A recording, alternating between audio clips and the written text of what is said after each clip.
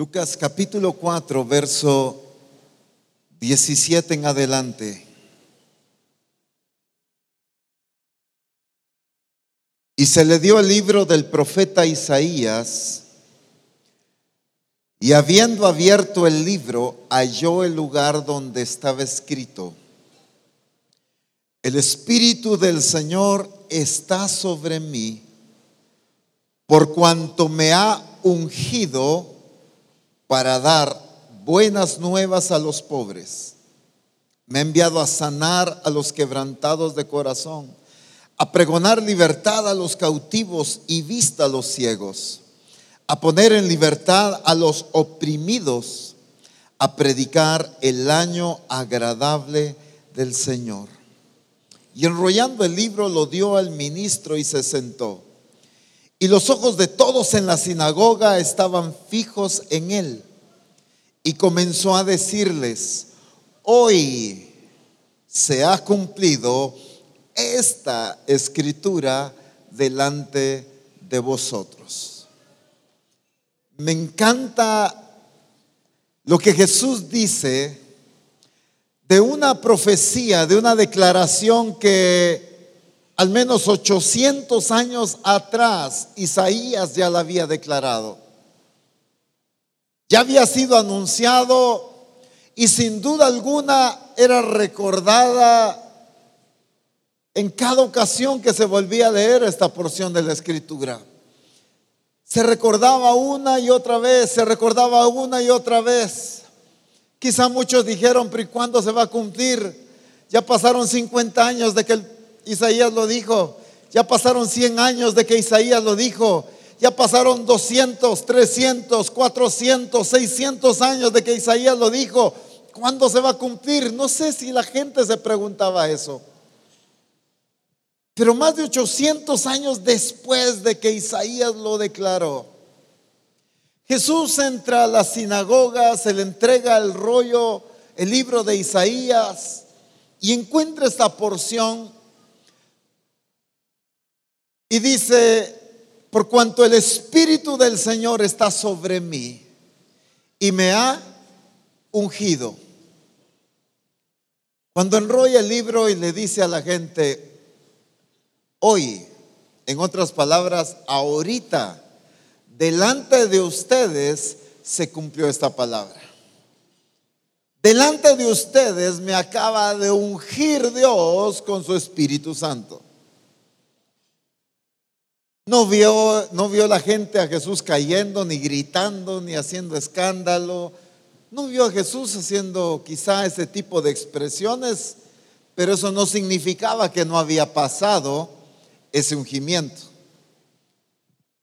Y hermoso porque el Señor declara el propósito también. Y claro, eso es muy amplio, pero quiero enfatizar un aspecto de este ungimiento.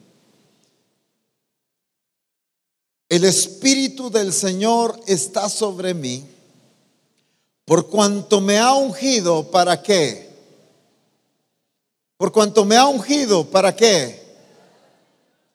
Para dar buenas nuevas a los pobres. ¿Para dar qué?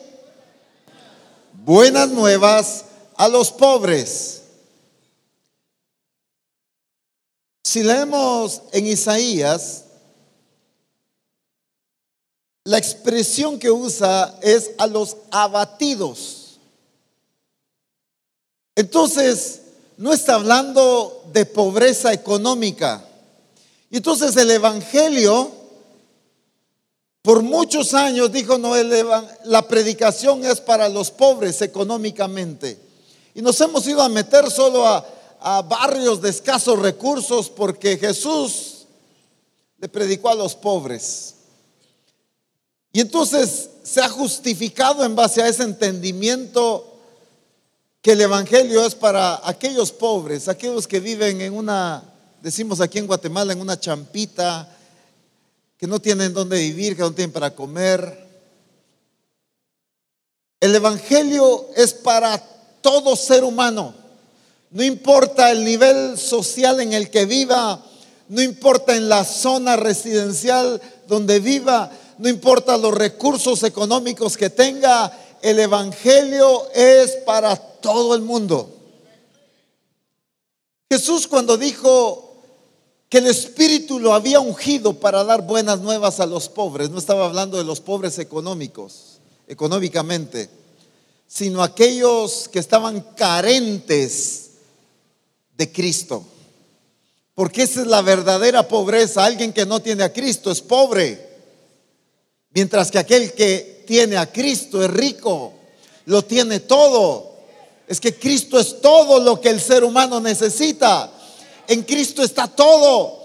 En Él estáis completos, dice la palabra. La verdadera riqueza del ser humano no está en lo grande de una cuenta bancaria. La verdadera riqueza del ser humano está en Cristo.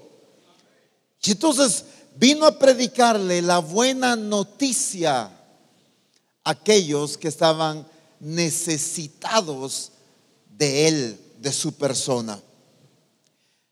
Misión Cristiana El Calvario tiene que entender que el Espíritu Santo nos ha ungido y unge a sus hijos para que cumplan este mandato de predicar las buenas nuevas a los pobres, a todo aquel que está carente de Cristo, a todo aquel que le falta Cristo en su vida. Esa es una persona pobre, abatido, como dice en Isaías. Una persona que no tiene a Cristo está carente de lo más importante en la vida del ser humano, que es la persona de Jesucristo. Pero el Espíritu Santo lo ungió para poder predicar las buenas nuevas. Aunque ya se ha enfatizado tanto, y por eso solo menciono rápido, sin hacer tanto detalle. Pero la iglesia por muchos años ha visto la unción del Espíritu solo para las expresiones de caer, de reír, de temblar, de gritar, de uy, me llenó y ya estuvo, qué rico por lo que sentí. Hoy no temblé, es algo triste del servicio porque el Espíritu Santo no me llenó. El Espíritu Santo no te llena, no te unge para que tiembles, te unge para que predique las buenas nuevas de Jesucristo. Jesús dijo: el Espíritu del Señor está sobre mí por cuanto me ha ungido para dar las buenas nuevas a los pobres. Y dentro de las diferentes expresiones que él dice, habla de vista a los ciegos. Y rápidamente lo enfocamos como en el caso de aquel ciego de nacimiento a quien Dios le dio la vista, aquel que gritó: Jesús, hijo de David, ten misericordia de mí. Jesús le dice: ¿qué quieres que te haga? Pues que reciba la vista. Jesús le dice: recíbela. No, no está hablando de eso. Si no, hubiera tenido que describir todas las enfermedades. Sino vista a los ciegos, porque aquella persona que no ha conocido a Cristo es por causa de la ceguera en su entendimiento.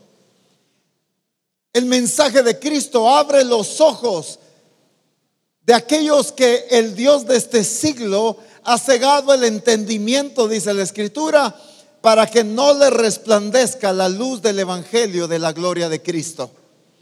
Misión Cristiana El Calvario es llena del Espíritu Santo, es ungida por el Espíritu de Dios para abrir los ojos de aquellos ciegos, de aquellos que no han querido ver, de aquellos que no entienden que Jesús es la respuesta a todo en su vida.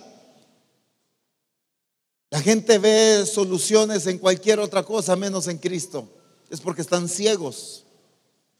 Pero nosotros somos enviados a predicar las buenas nuevas y a abrir y a dar vista a los ciegos. Pero quiero que veamos algo aquí en Hechos capítulo 11. Y voy a enfocar otros puntos y luego vamos a regresar a este que puse ya como base en este momento.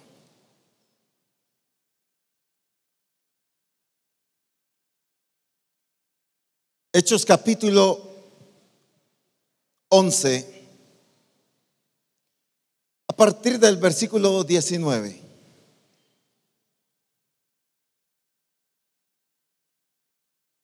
Ahora bien, los que habían sido esparcidos a causa de la persecución que hubo por motivo de Esteban, pasaron hasta Fenicia, Chipre y Antioquía, no hablando a nadie la palabra, sino solo a los judíos. Pero había entre ellos unos varones de Chipre y de Cirene, los cuales, escuche bien, los cuales cuando entraron en Antioquía, hablaron también a los griegos, anunciando ¿qué cosa? ¿Anunciando qué? El evangelio del Señor Jesús. Y la mano del Señor estaba con ellos, y gran número creyó y se convirtió al Señor. Llegó la noticia de estas cosas a oídos de la iglesia que estaba en Jerusalén, y enviaron a Bernabé que fuese hasta Antioquía.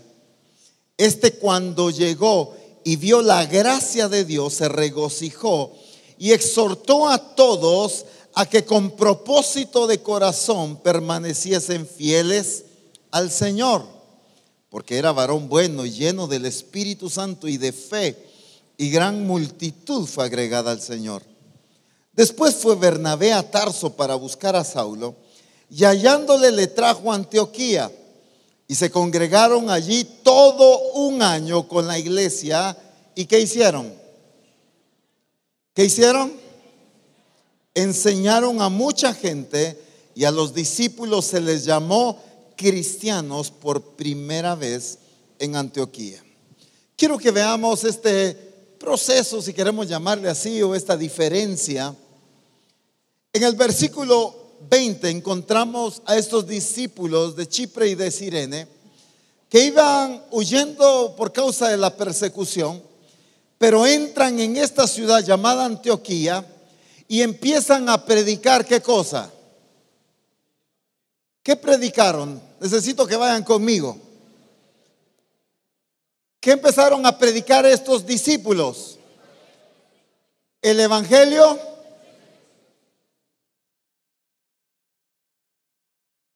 Cuando hablamos de la palabra evangelio, ¿de qué estamos hablando? ¿Qué significa evangelio? Las buenas nuevas, la buena noticia. Eso significa el evangelio. La predicación del evangelio es la predicación de la buena noticia. Entonces estos discípulos entran a esta ciudad que no había sido evangelizada y entran a predicar la buena noticia. Entran a predicar el evangelio. Por eso dice que muchos creyeron y se convirtieron al Señor. Vamos ahí. Entonces predicaron la buena noticia y esto produjo que muchos se convirtieran al Señor. Lo primero que estos discípulos hicieron fue, voy a decir así, evangelizar. ¿Evangelizaron a través de qué mensaje? ¿Cómo evangelizaron?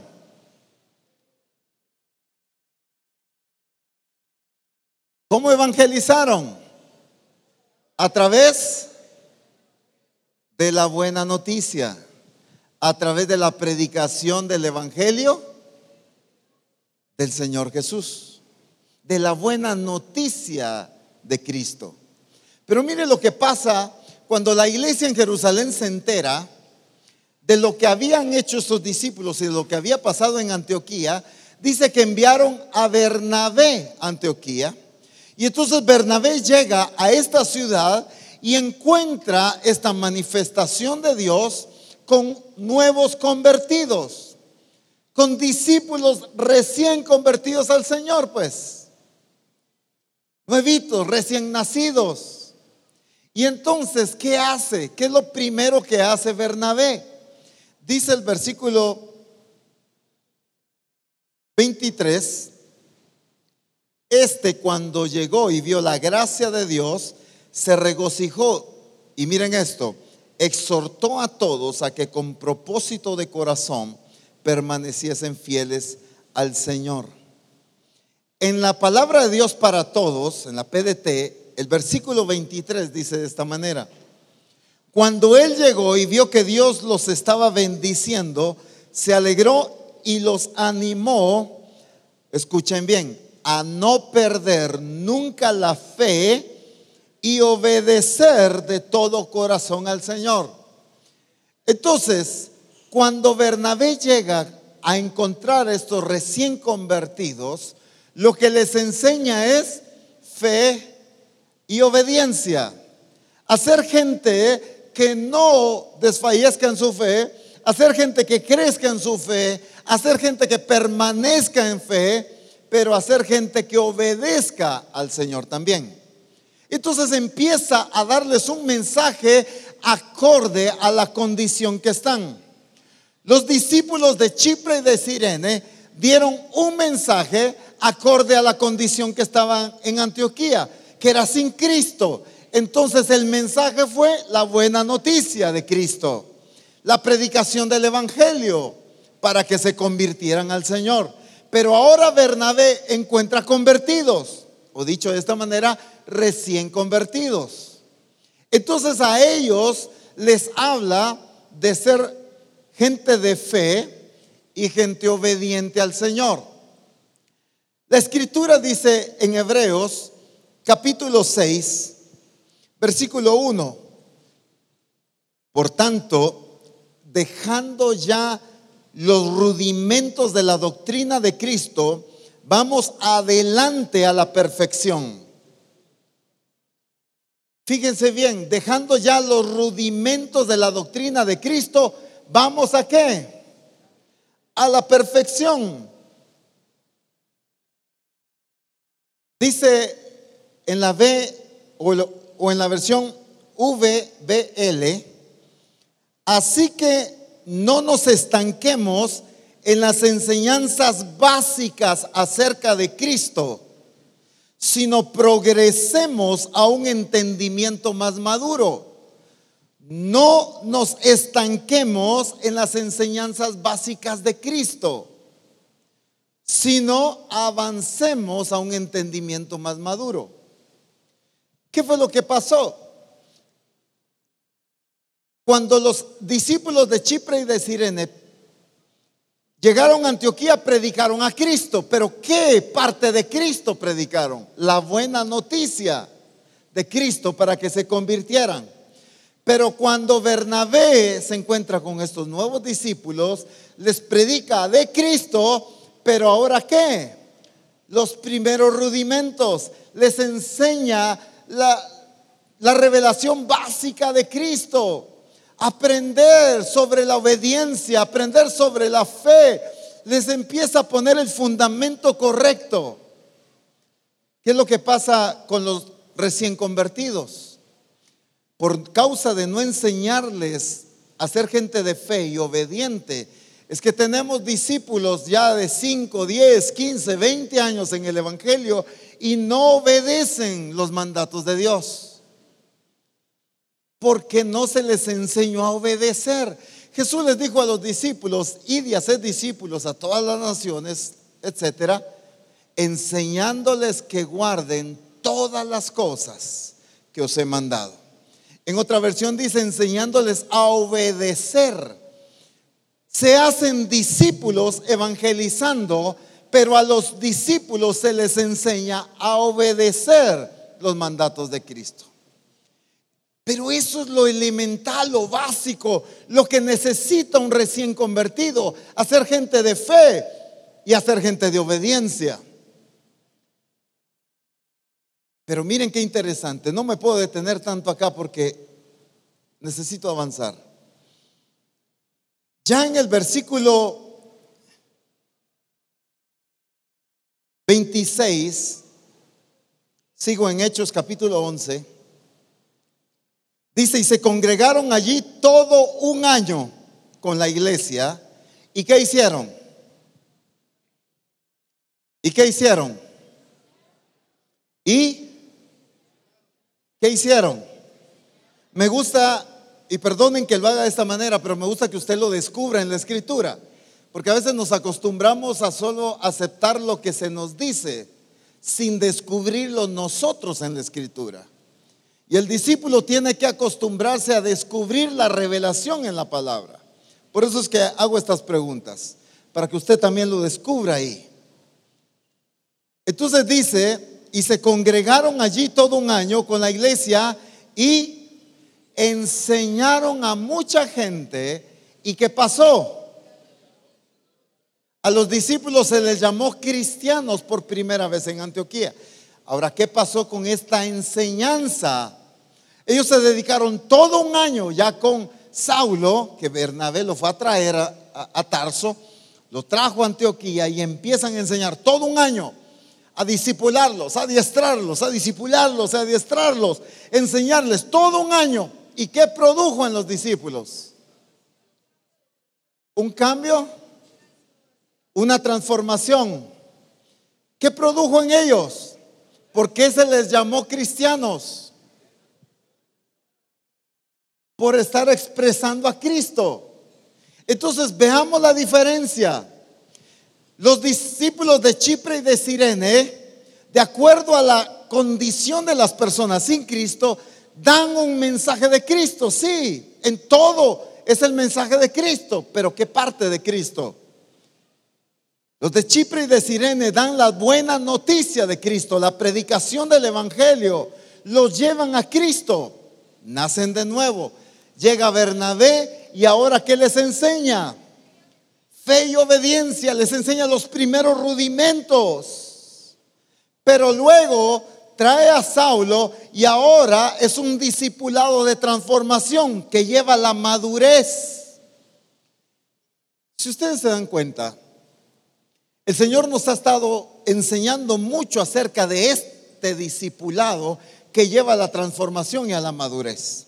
Todos estos años el Señor nos ha estado dando revelación en la transformación, revelación en el crecimiento, en la madurez, en el entendimiento, en el crecimiento, en el desarrollo, todo eso. Dios nos ha vuelto expertos en ese discipulado de transformación. Pero el problema es que cuando vamos a evangelizar, evangelizamos con un mensaje de transformación, porque es el mensaje que conocemos, es la enseñanza de Cristo que conocemos, y utilizamos esta predicación, esta enseñanza que es para discípulos en transformación, y queremos llevar a la gente al reconocimiento del Señor de Cristo, pero con un mensaje de discipulado. Cuando no podemos discipular a quien no es discípulo. Al quien no es discípulo hay que evangelizarlo. Quien no es discípulo necesita escuchar las buenas nuevas de salvación, la buena noticia de Cristo. Y entonces ahí ha habido un impedimento muy fuerte. Apóstol, pero si nosotros salimos a evangelizar, mire que predicamos, pero la gente no persevera, ¿qué pasa? Es por no entender la diferencia de predicación y de enseñanza acorde a la condición de la persona. Si la persona está sin Cristo, yo necesito predicarle la buena noticia acerca de Cristo. Si la persona recién se acaba de convertir a Cristo, yo necesito enseñarle los primeros rudimentos acerca de Cristo. A ser una persona de fe, una persona obediente a la palabra de Dios. Pero si es una persona que ya se le enseñó fe y obediencia, yo necesito enseñarle sobre la transformación y la expresión de Cristo en su vida. Y entonces aquí está la deficiencia. Apóstol, pero si es Cristo el mensaje, correcto. Cristo no deja de ser el mensaje en la transformación. Cristo no deja de ser el mensaje en los rudimentos. Cristo no deja de ser el mensaje en las buenas nuevas. Pero ¿qué parte de Cristo estamos enseñando y predicando en cada segmento, en cada ocasión? Y entonces ahí es donde estamos viendo una falta de multiplicación por causa de no usar el mensaje correcto. De repente las personas vienen a Cristo, empiezan a congregarse, pero cuando vienen las aflicciones, cuando vienen las circunstancias, las pruebas, se alejan y decimos, pero ¿por qué no permanecen?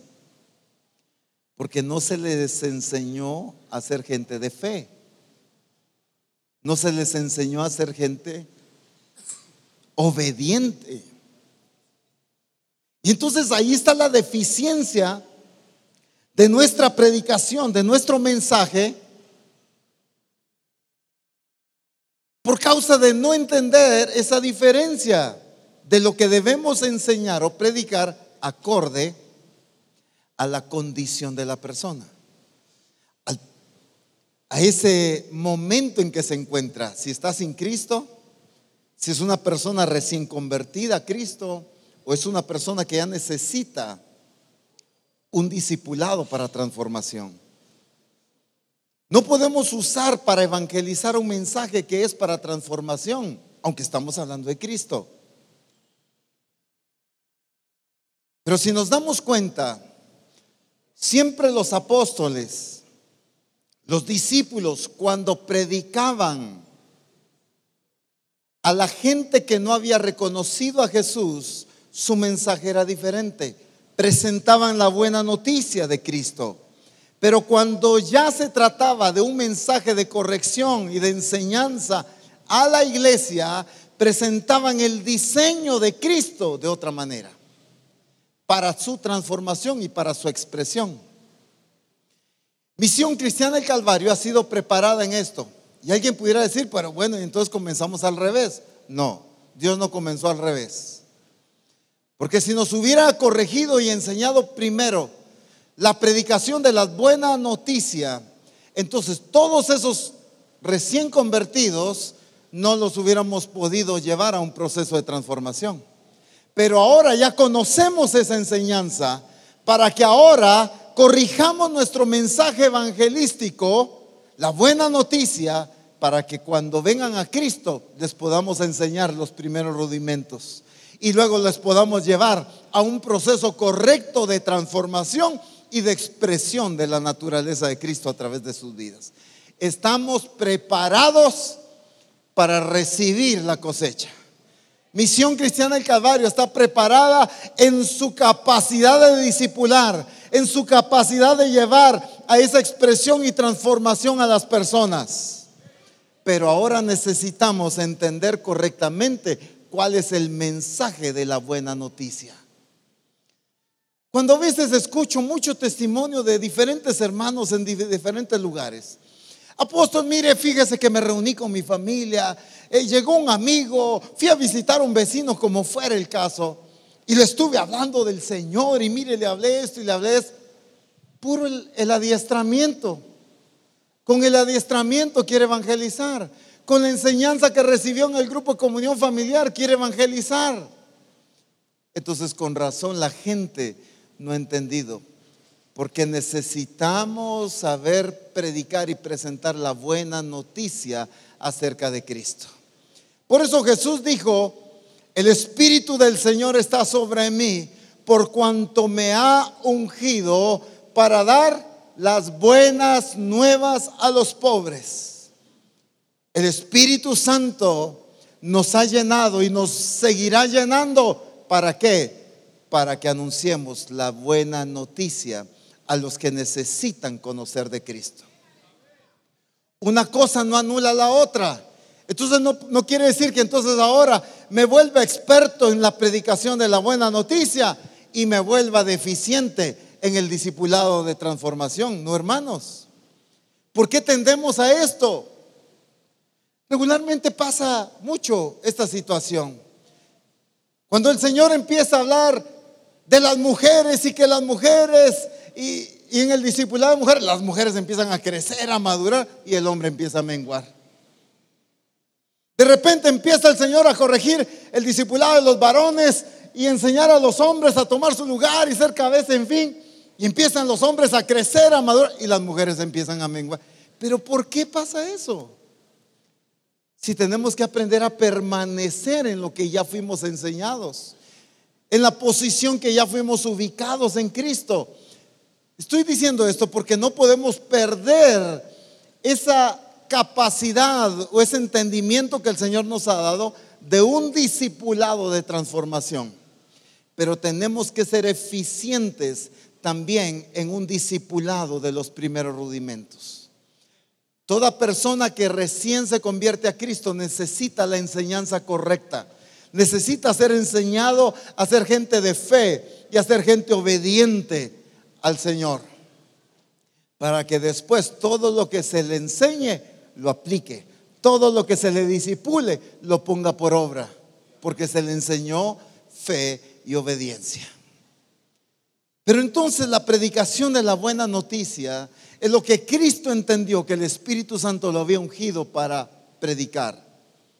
Y eso es lo que el Espíritu Santo nos ha preparado, y este es el tiempo. Dios ha anunciado la multiplicación. Dios ha dicho: es el tiempo de la cosecha. Pero algunos dicen: pero miren, nosotros trabajamos, hacemos esto y no vemos resultado. Pues ahora es el tiempo, porque el Señor quiere que nosotros nos volvamos expertos también en la predicación de la buena noticia acerca de Cristo. Por supuesto, esto es un mensaje muy amplio y no pretendo que en una enseñanza quede todo completo, pero al menos caminemos en un entendimiento acerca de la predicación de la buena noticia. Hechos capítulo 20, y lo voy a leer de una vez en la Nueva Traducción Viviente, en la NTV. Hechos capítulo 20, versículo 21 al 24.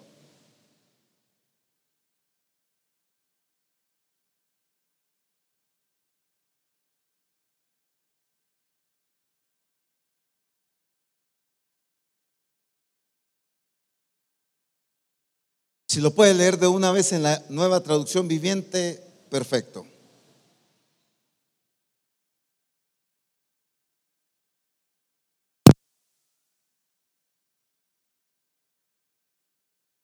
De Dios.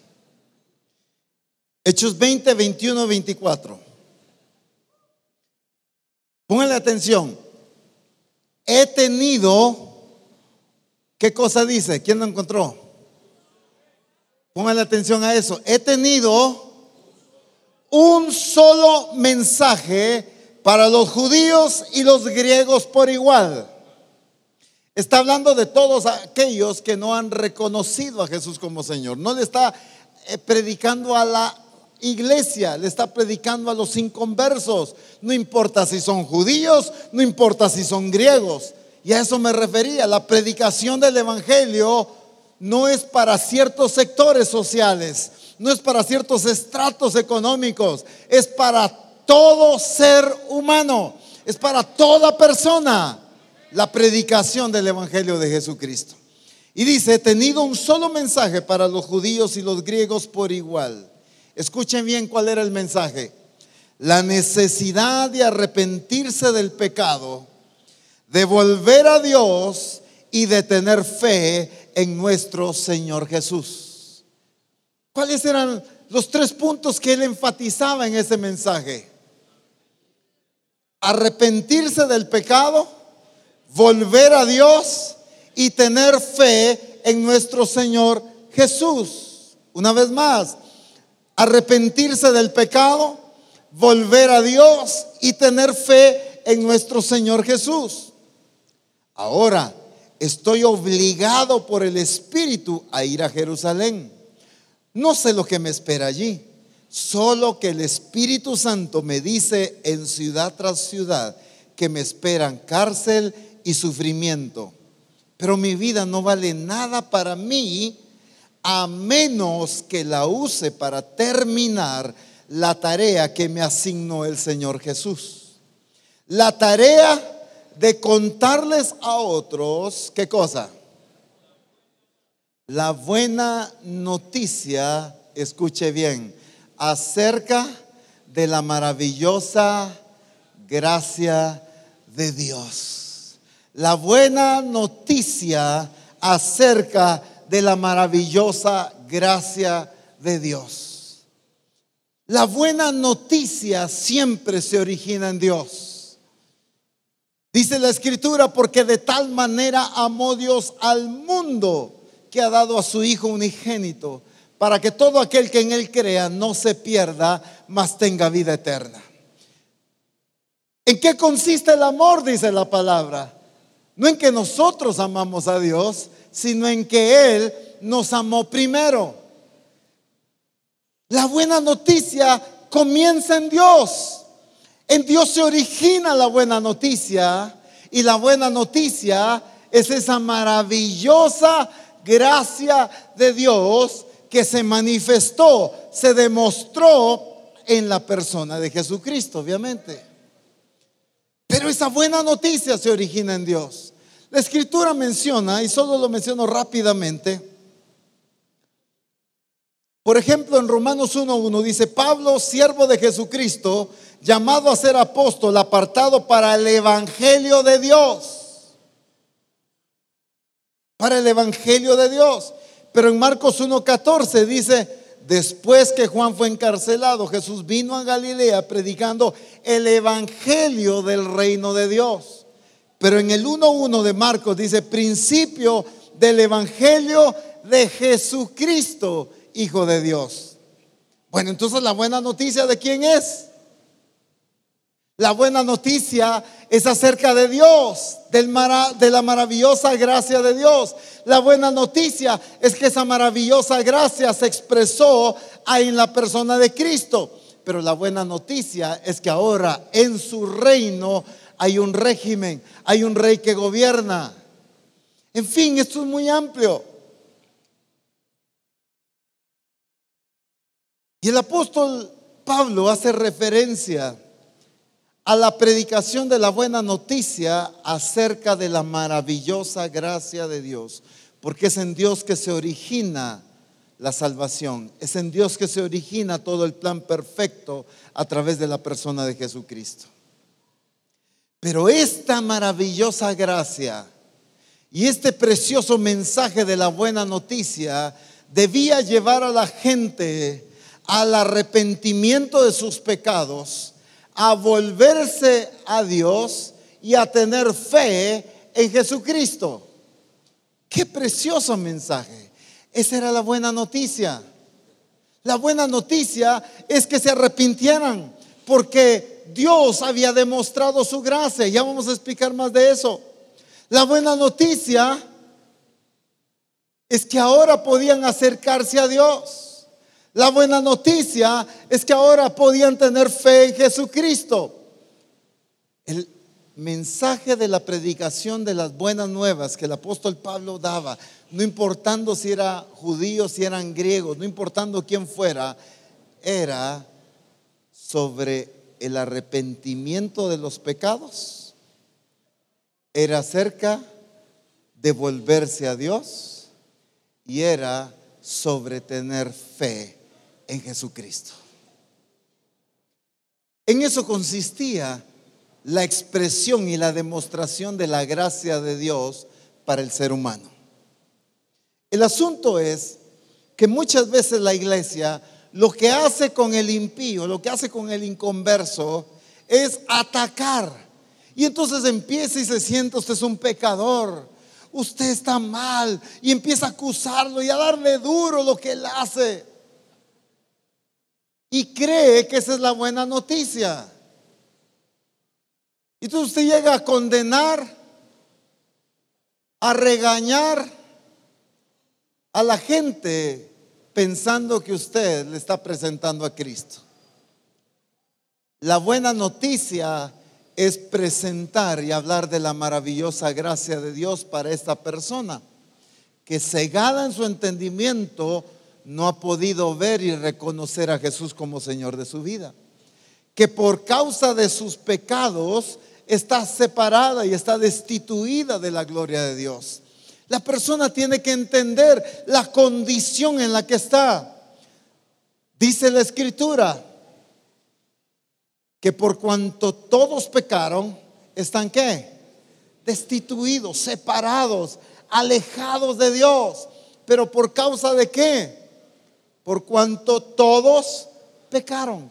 Pero entonces algunos se topan con personas que dicen: pero yo no he pecado, yo me porto bien, mire, yo trato bien a mi familia, yo soy bueno con mis vecinos, soy responsable en mi trabajo, yo no ando adulterando, yo no ando asesinando a nadie, yo no ando cometiendo cualquier acto ahí inmoral. Y entonces usted dice: híjoles, ¿y entonces? ¿Esta persona actúa bien? es muy correcta en sus finanzas, es muy correcta en todo. ¿Y entonces a qué se refiere por cuanto todos pecaron? Porque el evangelio presentó como pecado, y lo que ataca es la borrachera, lo que ataca es el adulterio, lo que ataca es la fornicación. Entonces fueron ciertos aspectos los que la iglesia empezó a atacar, que la iglesia ve solo eso como pecado. Y entonces aquella persona que está próspera económicamente, tiene a su familia bien, le va bien en todo, es responsable en todas las áreas, y usted dice: híjole, ¿y cómo evangelizo a esta persona? Porque no ha entendido que la condición de la persona es a causa de su naturaleza. Muy honrado puede ser, muy responsable puede ser, muy próspero puede ser, muy preparado puede ser, puede tener 5 doctorados en diferentes áreas universitarias, no importa, pero la condición y la naturaleza pecaminosa lo hace un hombre pecador. Y entonces por eso es que esa persona vive en pecado, está condenada a pecado. Y por eso la escritura dice: por cuanto todos pecaron. Ahí no se escapa nadie. Por cuanto todos pecaron. Y entonces ahí es donde se ha topado muchas veces la iglesia con aquellas personas prósperas, porque les quieren ir a presentar una solución, porque regularmente la predicación es: venga el Señor, hombre, le va a proveer, lo va a sacar de sus deudas, lo va a ayudar. Mire que Él va a ser su sustentador, Él va a ser su ayuda. Solo en aquellos que están pasando una experiencia muy difícil económica o de enfermedad. Cuando el problema del ser humano no es la limitación económica, el problema más grande del ser humano no es la enfermedad que tenga. El problema más grande del ser humano no es el divorcio que está enfrentando. El problema más grande del ser humano es la naturaleza pecaminosa con la que nace en esta tierra. Y esa naturaleza pecaminosa lo tiene destituido de la gloria de Dios, lo tiene alejado y separado de la gloria de Dios. Ese es el problema y la necesidad más grande de todo ser humano, ese cambio de naturaleza. Y la buena noticia es la maravillosa gracia de Dios, que por causa de enviar a su Hijo Jesucristo, Él puede quitar esa separación por causa del pecado. Por eso es que dice en la escritura, en Romanos capítulo 6 versículo 23: porque la paga del pecado es muerte. Pero miren esta preciosa noticia, miren esta hermosa noticia. La paga del pecado es muerte, pero escuchen esa excelente noticia: mas la dádiva de Dios es vida eterna. Esa es una excelente noticia. La dádiva de Dios es vida eterna. Ahí usted no está anunciando solamente el evitar el infierno e irse al cielo. Ahí usted está anunciando el corazón de Dios. Ahí usted está demostrando la fidelidad de Dios, el amor tan grande de Dios, porque Él, a pesar de nuestra condición de pecadores, envió a su Hijo a morir por nosotros y nos da vida eterna. Pero la gente debe entender que no va a venir a Cristo porque le resuelva su situación económica. No va a venir a Cristo solo para que le resuelva su situación de enfermedad, solo para que le restaure su matrimonio. Claro, yo entiendo que son situaciones que Dios puede usar para demostrarse y revelarse Él. Eso es muy diferente. Pero presentamos a Cristo solo para que le solucione el problema. Pero debemos presentar a Cristo para que le cambie la naturaleza. Porque la paga del pecado es muerte. Aunque su matrimonio sea restaurado, pero si no ha cambiado su naturaleza pecaminosa, él sigue condenado a muerte. Aunque la deuda le haya sido pagada, pero si no ha cambiado su naturaleza pecaminosa, sigue condenado a muerte. La paga del pecado es muerte. Por eso es que lo que a las personas más necesitan es nacer de nuevo, es a Jesucristo, para que experimenten ese cambio de naturaleza. Porque todo ser humano que nace en esta tierra está condenado a muerte eterna. Pero la buena noticia es que tenemos un Dios glorioso, misericordioso y maravilloso. Dios es fiel, amó tanto al mundo que dio a su Hijo, y por lo tanto la dádiva de Dios es vida eterna. Lo que el pecado da es muerte, pero lo que Dios da es vida eterna. Esa es la excelente noticia. A veces el cristiano, la buena noticia que va a dar son los cultazos que tienen el día domingo. La buena noticia que quiere dar es el evento tan especial que tiene, y con eso quiere atraer a la gente. Uy, vamos a tener un evento. Mire, invitamos no sé qué. Vamos a hacer un drama. Vamos a hacer aquí. Vamos a hacer allá. Hermanos, esa no es la buena noticia. La buena noticia es la dádiva de Dios para el ser humano a través de la persona de Jesucristo. La buena noticia es la maravillosa gracia de Dios para el ser humano. Tiene que cambiar nuestro mensaje, tiene que cambiar nuestro anuncio, tiene que cambiar nuestro entendimiento de cómo vamos a traer a las personas hacia Cristo. No es convencerlas porque la iglesia es bien bonita, no es convencerlos porque los hermanos lo van a saludar bien amable. Es porque la persona necesita a Jesucristo para disfrutar y experimentar la maravillosa gracia de Dios sobre su vida, y por medio de la fe en Jesucristo recibir ese regalo y esa dádiva de Dios que es la vida eterna. La buena noticia tiene que ser anunciada correctamente.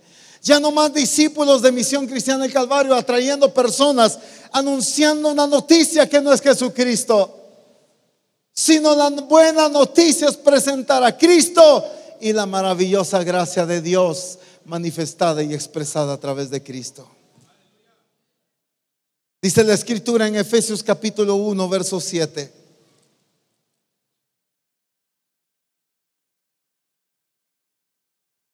en quien tenemos redención por su sangre, el perdón de pecados según las riquezas de su gracia.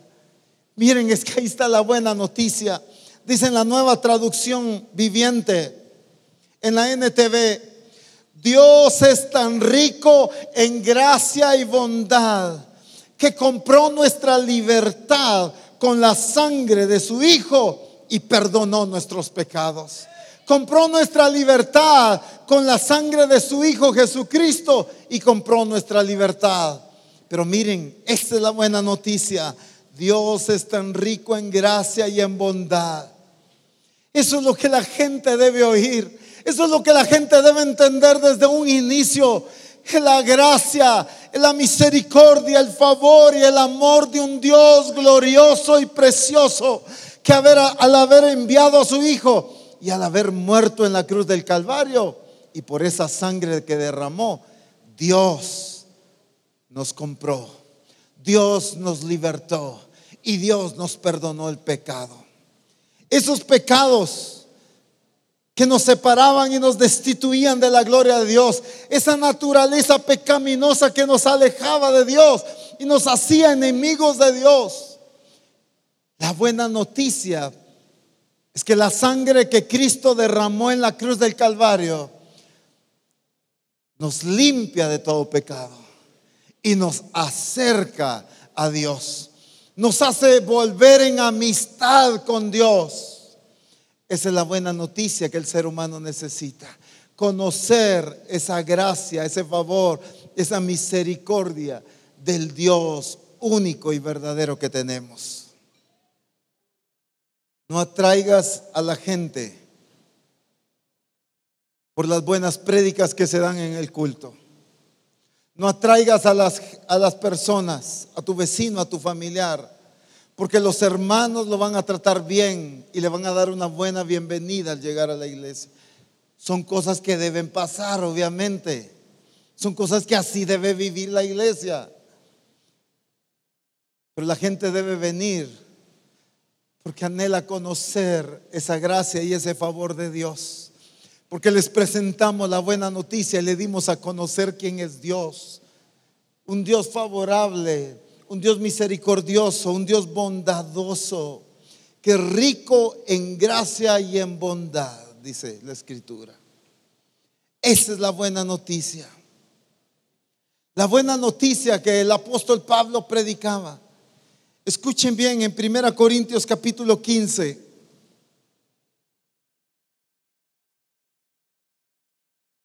Primera Corintios capítulo 15, leo el verso 1, el 3 y el 4. Además os declaro, hermanos, el evangelio que os he predicado, el cual también recibisteis, el cual también perseveráis. Además os declaro, hermanos, ¿qué cosa? O sea, la buena noticia que les prediqué, la que recibieron ustedes y en la que perseveran ustedes. ¿Cuál era esa buena noticia? Dice el verso 3: porque primeramente os he enseñado lo que asimismo recibí, que Cristo murió por nuestros pecados conforme a las Escrituras, y que fue sepultado y que resucitó al tercer día conforme a las Escrituras. Esa es la buena noticia, que así como el Padre en su gracia, en su plan perfecto y en su bondad lo había declarado y lo había anunciado, Jesús lo cumplió. Murió exactamente como estaba escrito, fue sepultado y resucitó exactamente como estaba escrito. Esa era la predicación. Y ahí se centra, o ahí es la esencia de la predicación de la buena noticia, porque la maravillosa gracia de Dios se manifestó en que Jesús murió, en que Jesús fue sepultado y en que Jesús resucitó. ¿O no es cierto? Ahí es la maravillosa gracia de Dios. Pero miren qué hermoso, porque la buena noticia en nuestro entendimiento ya también incluye que el Verbo se hizo carne, que habitó entre nosotros, caminó como nosotros, y que en Él habitó corporalmente la plenitud de la deidad, dice la palabra. La buena noticia es que Jesús, en un cuerpo humano como el nuestro, expresó y reveló la plenitud del Padre. La buena noticia es que todo el nacido de nuevo y el que camina en la fe del Hijo de Dios puede revelar a Cristo también en su vida. Al experimentar ¿qué? ¿Dónde recibe y cómo aplica en su vida esa gracia de Dios manifestada a través de Cristo? Es importante que la gente entienda no solo el qué hizo Dios, dónde se origina esta buena noticia, sino a través de quién, cómo sucedió, a través de su muerte, a través de su sepultura y a través de su resurrección. La gente necesita oír ese mensaje. El apóstol Pablo decía: si Cristo no resucitó, vana es entonces nuestra predicación, vana es nuestra fe. En otras palabras, no tiene sentido que prediquemos, no tiene sentido tener fe si Cristo no hubiera resucitado. ¿Qué está haciendo allí? Está haciendo un énfasis en la importancia de enseñar que Cristo se levantó de los muertos y que está sentado a la diestra de Dios Padre. ¿No fue el mensaje que el apóstol Pedro predicó el día del Pentecostés? Que Cristo fue muerto, que fue sepultado, que su cuerpo no vio corrupción, pero que Dios le levantó y ahora está sentado a la diestra de Dios Padre y lo hizo Señor y Cristo. ¿No fue ese el mensaje? Y entonces se convirtieron como 3,000, porque les predicó a Cristo la buena noticia de que Dios se representó y se hizo hombre en la persona de Jesucristo. pero que también murió, fue sepultado y resucitó, pero conforme las Escrituras.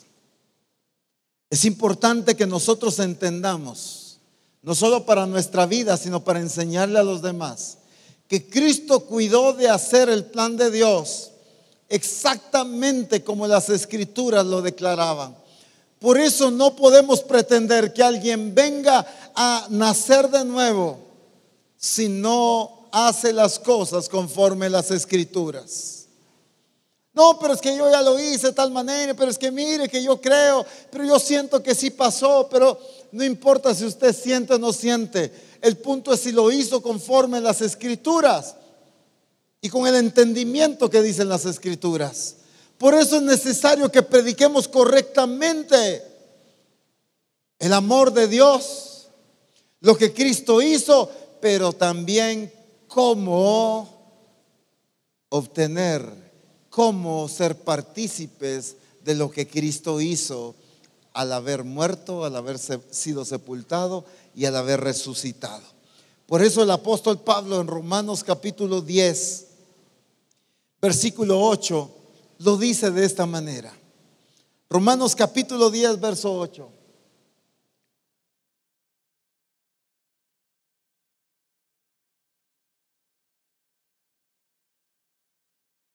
Hablando de la palabra, ¿mas qué dice? Cerca de ti está la palabra. Y pónganle atención a esto: en tu boca y en tu corazón. Esta es la palabra de fe que predicamos, que si confesares con tu boca que Jesús es el Señor y creyeres en tu corazón que Dios le levantó de los muertos, serás salvo. Porque con el corazón se cree para justicia, pero con la boca se confiesa para salvación. Pues la Escritura dice: todo aquel que en Él creyere no será avergonzado. Qué hermosa noticia esta. Qué maravillosa noticia. Qué tremendo que el Señor se lo venía anunciando al pueblo también. El Deuteronomio, el Señor le dijo al pueblo: no está lejos, el mandamiento de Dios está en tu boca y está en tu corazón. No está del otro lado del mar, no está hasta el cielo para que digas no lo puedo hacer. Está en tu boca y está en tu corazón, les dijo. Y por eso el apóstol hace referencia y dice, como dice la Escritura, así dice, está en tu boca y en tu corazón. Y esa es la palabra de fe que predicamos. La buena noticia para la persona que está sin Cristo: la gente lo ve imposible. Dice, pero si yo soy un pecador, he hecho tantas cosas malas, he hecho una de maldades, le fallé a mi familia, fallé a no sé qué, hice aquí, hice allá. No, es que saber si el Señor me puede perdonar. ¿Cómo puedo ser salvo yo si cometí tantos errores? La gente no ve posible eso. Al igual que los discípulos, cuando aquel joven rico se presentó ante el Señor y le preguntó qué había de hacer para heredar la vida eterna. Después de que Jesús le dice que haga los mandamientos, el joven le responde que ya los había hecho y le dice: vende todo lo que tienes y dáselo a los pobres. Dice que este hombre se entristeció porque tenía muchos bienes y se alejó. Y entonces Jesús se voltea a los discípulos y les dice: es que es difícil que un rico entre al reino de los cielos. Y entonces los discípulos empiezan a platicar: híjoles, y entonces ¿quién puede ser salvo?, dicen ellos. Y Jesús les dice: lo que para el hombre es imposible, para Dios todo es posible. Los discípulos vieron como un imposible recibir la salvación, pero Jesús les dice: pero para Dios todo es posible. Entonces la gente muchas veces ve la imposibilidad. ¿Cómo puedo ser salvo? ¿Cómo voy a tener el perdón de Dios? Y la palabra de Dios nos enseña. Y la buena noticia es que está en nuestra boca y está en nuestro corazón la solución. Miren la gracia y la misericordia de Dios. No lo puso complicado. No lo puso para que nadie lo alcanzara. Lo puso al alcance de todo ser humano. Sencillamente con que confiese, sencillamente con que cree en su corazón, ya obtiene la salvación. Miren la gracia y el favor de Dios. Miren la misericordia de esa buena noticia. Dios misericordioso lo puso al alcance de las personas. No importa qué pecado, no importa qué traición, no importa qué tipo de vida tuvo. Si confesares con tu boca que Jesús es el Señor y creyeres en tu corazón que Dios le levantó de los muertos, serás salvo. Así de bondadoso es Dios, así de misericordioso es Dios, así de grande, fiel y maravilloso es Dios. Esa es una buena noticia. La buena noticia presenta la bondad de Dios. La buena noticia presenta el corazón maravilloso de Dios. Pero a veces como iglesia no santificamos el nombre de Dios ante las personas. En una ocasión el pueblo tenía sed y Dios le dice a Moisés y a Aarón: convoquen al pueblo y delante de todo el pueblo le vas a hablar a la roca, a la peña.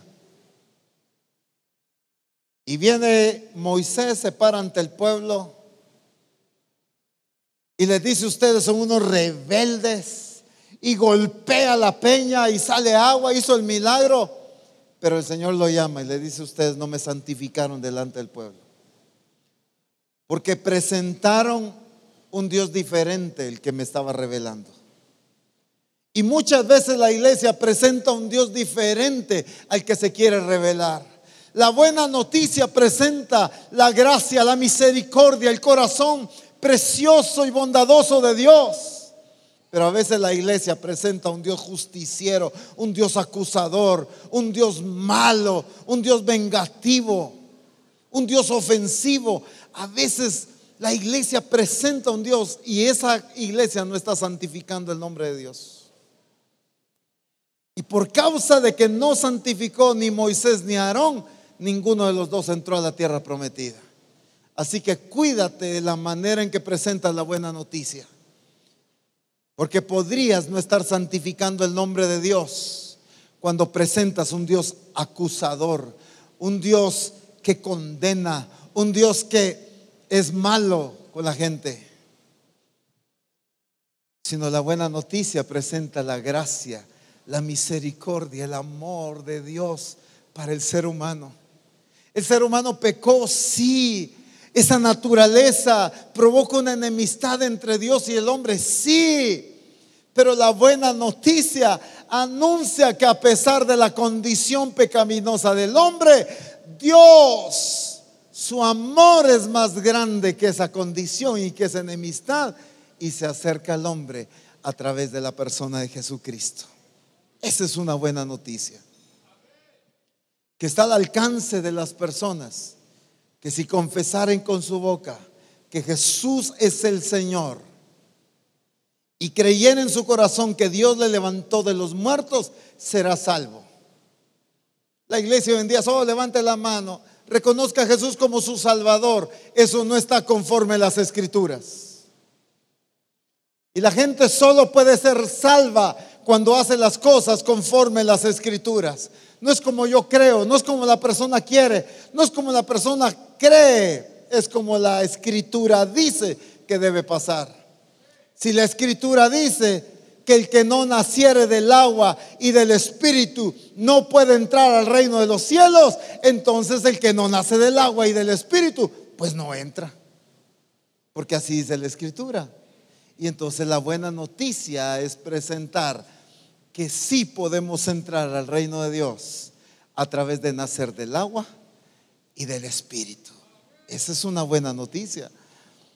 Aquel etíope recibió la buena noticia de Felipe a tal grado que le dijo: ahí hay agua, ¿qué impide que yo sea bautizado?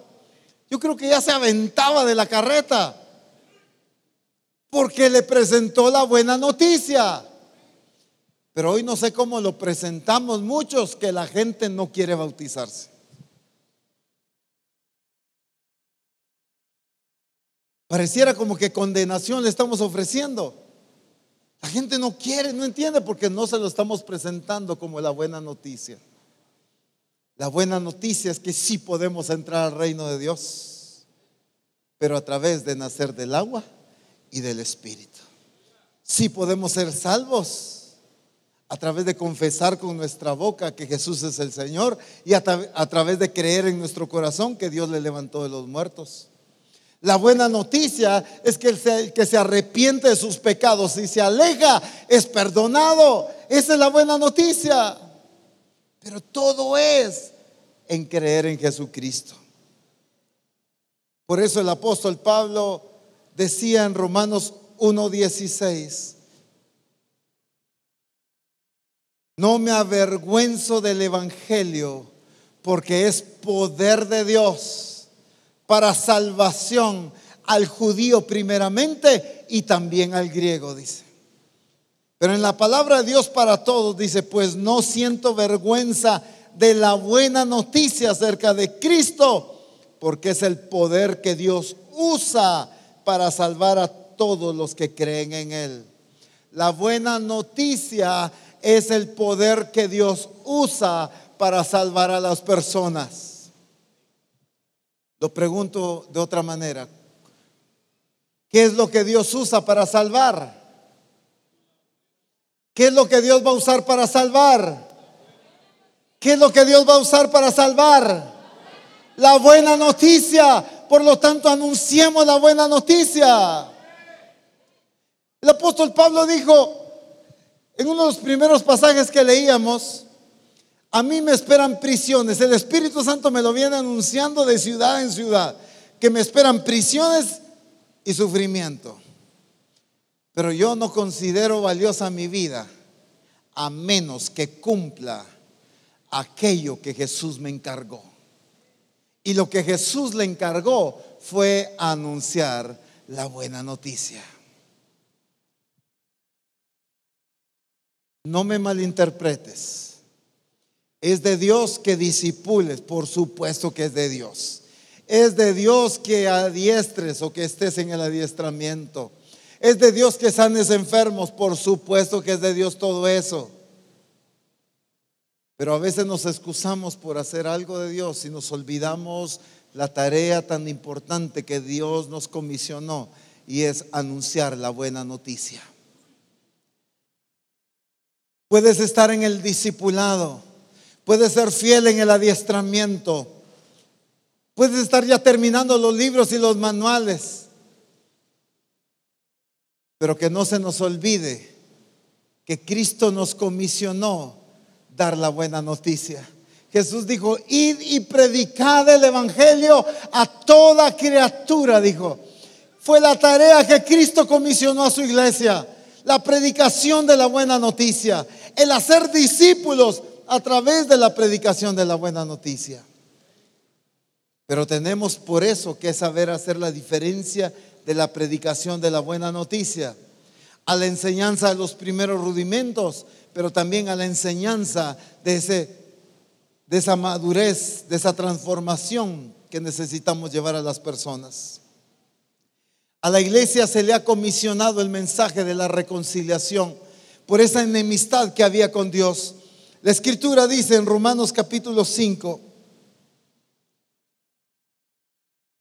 versículo 10: porque si siendo enemigos fuimos reconciliados con Dios por la muerte de su Hijo, mucho más estando reconciliados seremos salvos por su vida.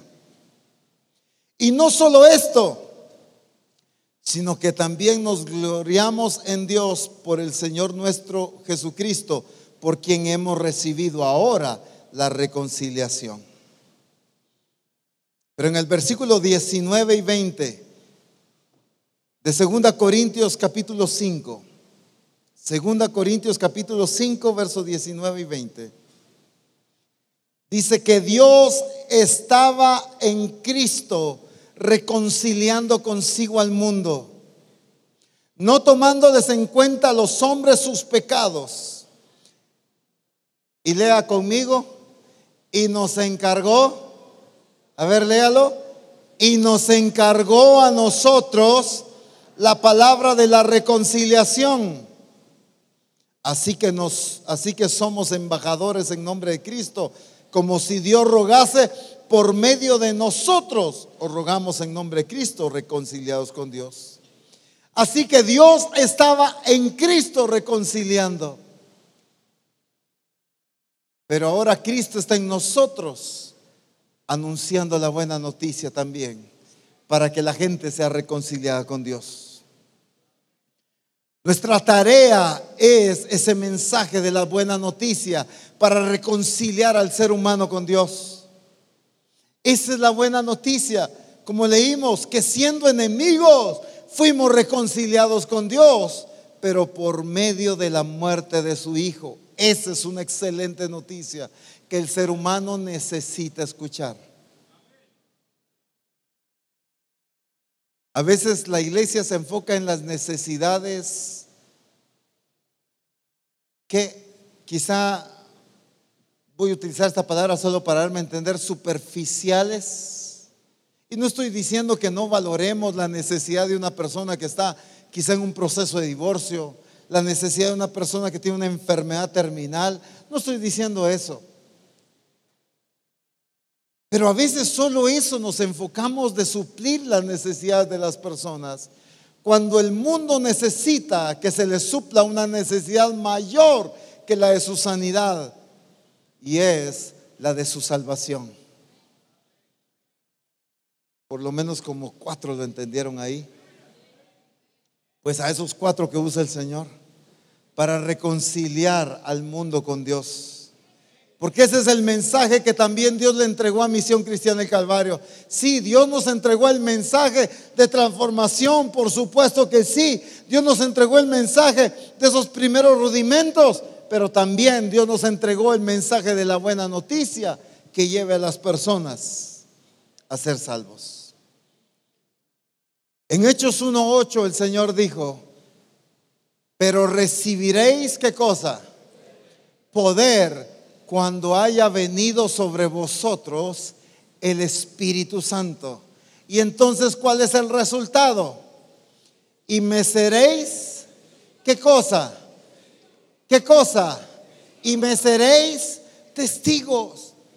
Jesús les anunció el Espíritu Santo a los discípulos, no para que cayeran ni para que temblaran. Les anunció el Espíritu Santo para convertirlos en testigos. El poder del Espíritu Santo sobre ellos era para que fueran testigos de Él. Pero miren qué hermoso lo que dice la Escritura. En Apocalipsis 1:5, voy a leer 2 citas rápidamente.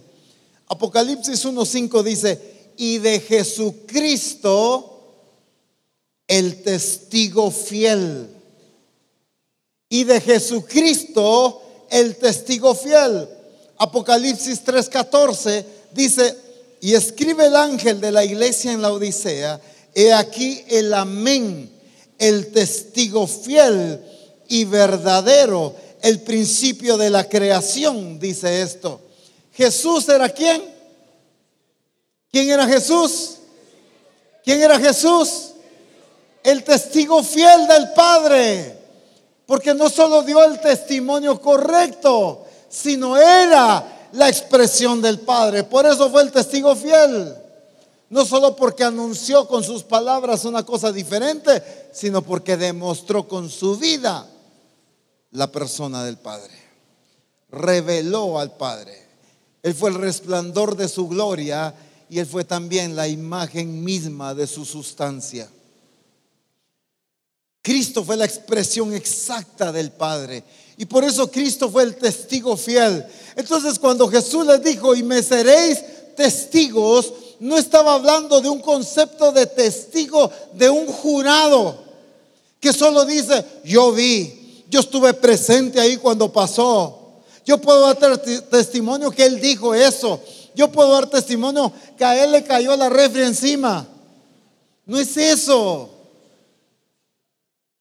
¿Cuál es el concepto de testigo que fue Cristo? ¿Cuál fue el concepto de testigo que fue Cristo? Que lo expresó, que expresó al Padre. ¿Qué más? ¿Lo qué? Demostró lo que era Él. Reveló al Padre con sus palabras, pero con su vida. Él fue la demostración exacta de lo que el Padre es.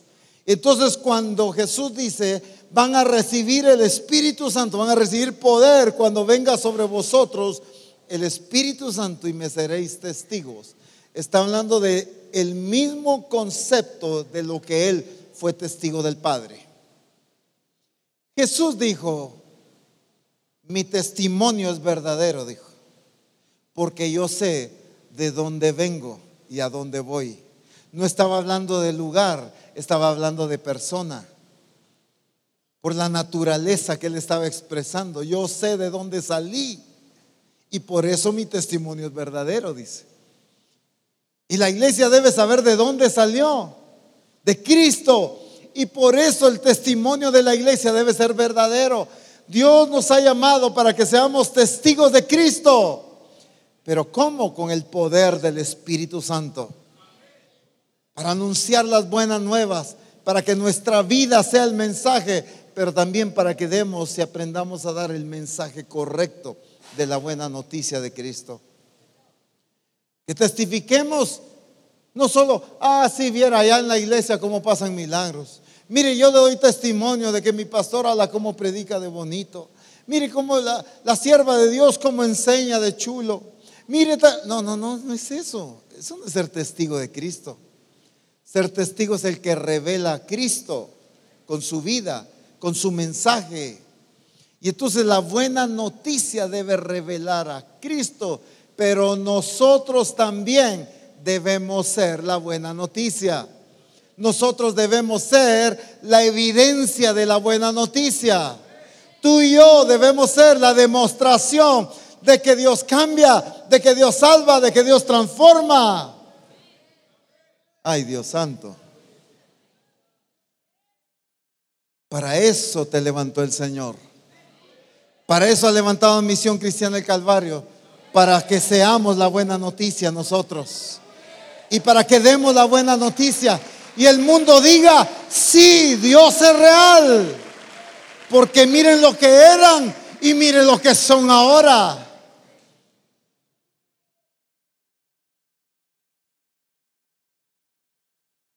Como ya somos gente libre, no podemos estar viviendo como antes, sino ya hemos sido libertados.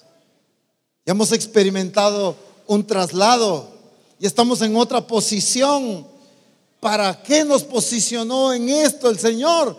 Para ser testigos de Él, para anunciar su mensaje.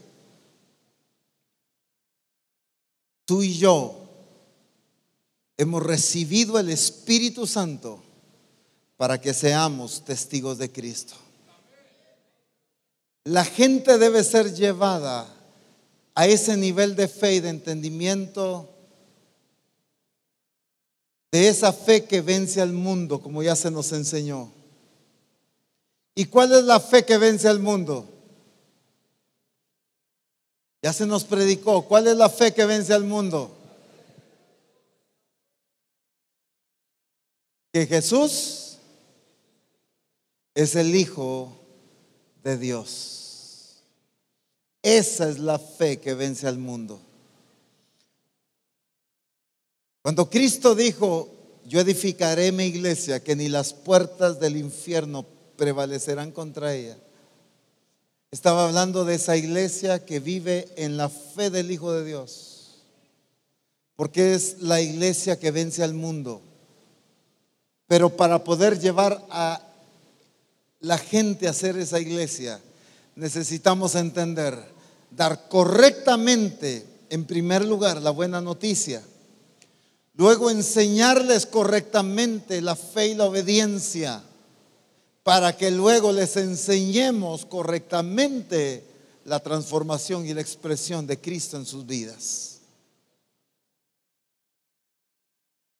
Un año le bastó a Bernabé y a Saulo que los nuevos convertidos expresaran a Cristo. Y algunos llevamos 15, 20 años en el Evangelio. Pero este es el año del Señor, dijo. Este es el tiempo de la expresión de Cristo en medio de nosotros. Por eso hemos sido libertados y por eso hemos sido posicionados. Y por eso el Espíritu Santo se ha derramado en nosotros para convertirnos en testigos y anunciar la buena noticia de Jesucristo. Pónganse de pie, por favor.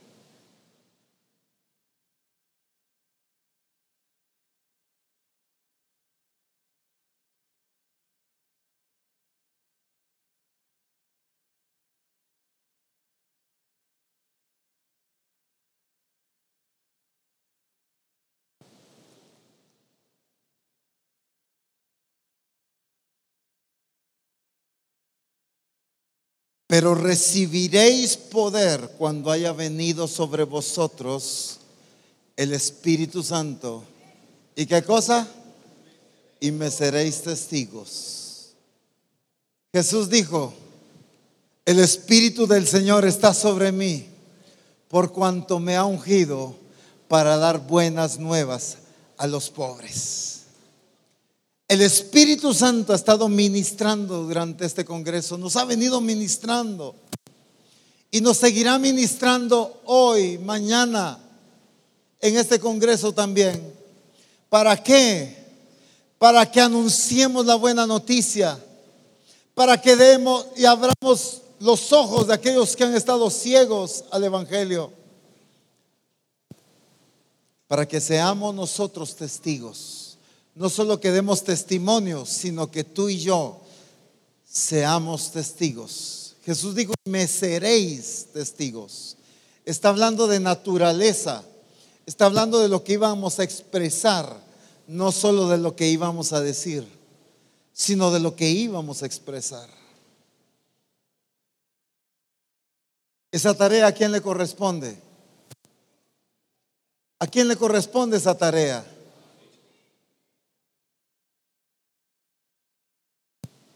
Como 10 entendieron que les corresponde la tarea.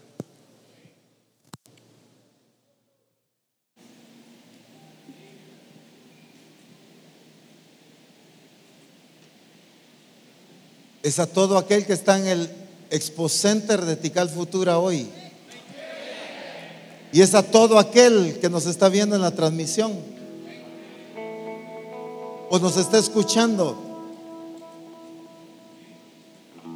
Pero para poder ser testigos necesitamos vivir llenos del Espíritu, ser ungidos por el Espíritu.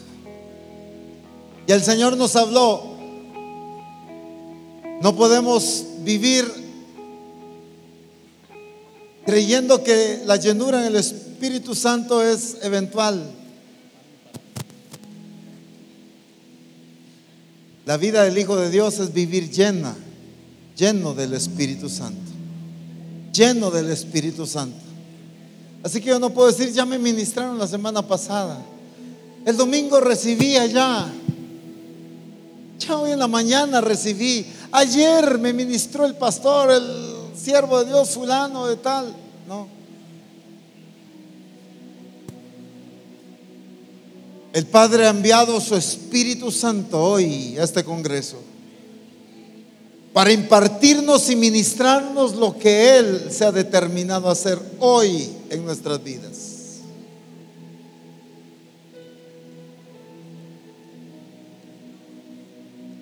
Así que tú puedes estar en la posición de aquellos que cuando Jesús iba saliendo de Jericó, solo se maravillaron y vieron que Jesús iba saliendo. Pero solamente uno clamó y le dijo: Jesús, Hijo de David, ten misericordia de mí. Jesús, Hijo de David, ten misericordia de mí. Jesús se detuvo Los demás seguían viendo. Y Jesús dijo: tráiganlo. El único que experimentó la manifestación de Cristo en su vida fue el que arrebató, no el que estuvo presente, fue el que arrebató. Ese ciego arrebató. Los demás estaban presentes viendo el desfile de Jesús, pero ninguno recibió. Dios no te trajo para estar presente, Dios te trajo para arrebatar lo que Él está ministrando ya. No va a ministrar, Él ha venido ministrando. Así que arrebata lo que el Espíritu Santo está impartiendo hoy. No necesitamos decir llenos para que sean llenos, sino el Espíritu Santo está aquí. Así que tómalo, llénate de Él, adóralo, habla en lenguas, deja que el Espíritu Santo te ministre, deja que el Espíritu Santo te llene. Nadie se quede afuera, nadie se quede a un lado, nadie junto al camino, todo mundo dentro, porque hoy se levantan los testigos. Hoy se levanta un ejército a anunciar las buenas nuevas. Aleluya. Pero recibiréis poder cuando haya venido sobre vosotros el Espíritu Santo.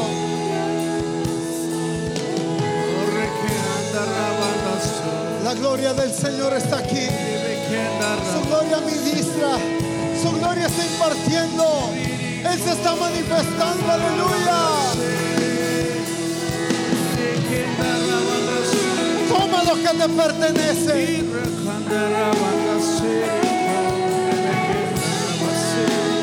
Jesús dijo: si alguno tiene sed, venga a mí y beba. Así que bebe, bebe, bebe, bebe del Espíritu de Dios, bebe del Espíritu Santo. En el nombre de Jesús, en el nombre de Jesús, en el nombre de Jesús.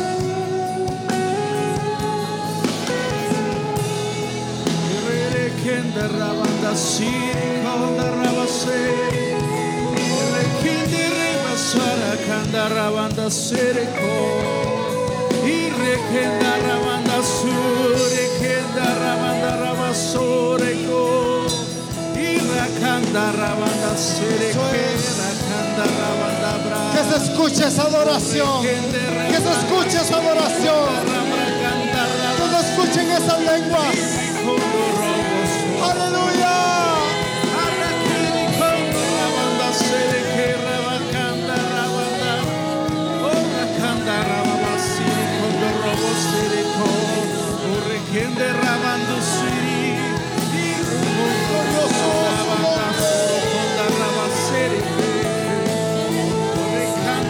Es tiempo de que el mundo conozca la maravillosa gracia de Dios. La maravillosa gracia de Dios. Dios te llamó, Dios te eligió para que anuncies las buenas nuevas. Ve y predica, ve y anuncia, ve y declara. Y por eso hoy es lleno, eres lleno, eres lleno de su Espíritu.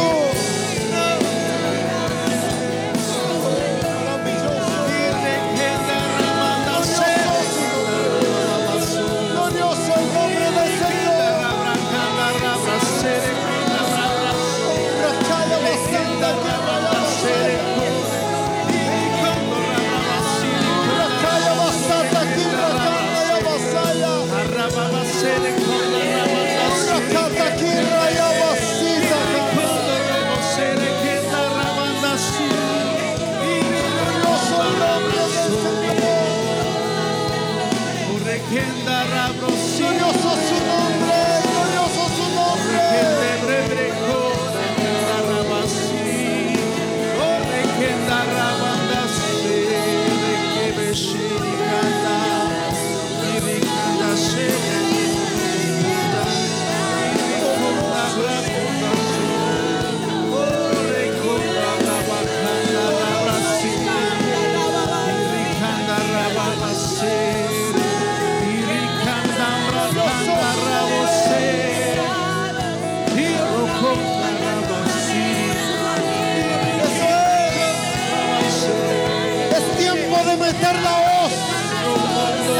tiempo de recoger la cosecha.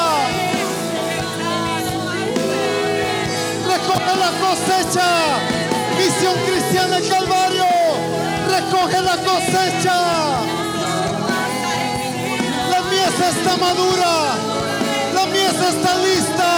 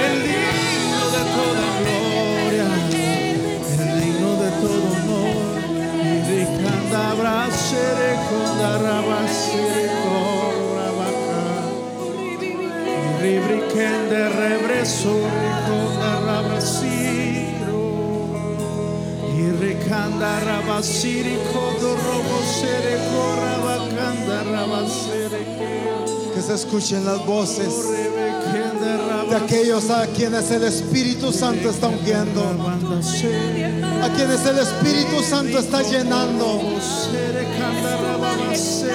para ser testigos, para anunciar las buenas nuevas. El Espíritu Santo está llenando. Así que bebe de Él, bebe de su presencia.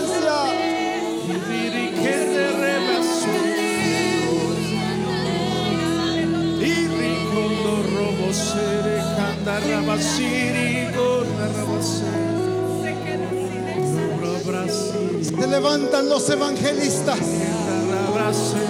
Se levantan los evangelistas. En el nombre de Jesús. Hoy el Espíritu Santo habla a los evangelistas para que se despierten en el poder del Espíritu. Se levantan los ministerios, pero se levanta una iglesia que haga la tarea de evangelismo también. En el nombre de Jesús. Este es el tiempo en que serán notorios los evangelistas.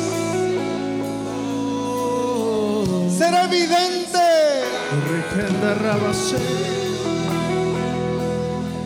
En el nombre de Jesús. El Espíritu Santo unge, porque es el Padre que determinó, porque es el Jesucristo quien impartió. Pero hoy el Espíritu Santo unge para que se exprese. Aleluya. Aleluya.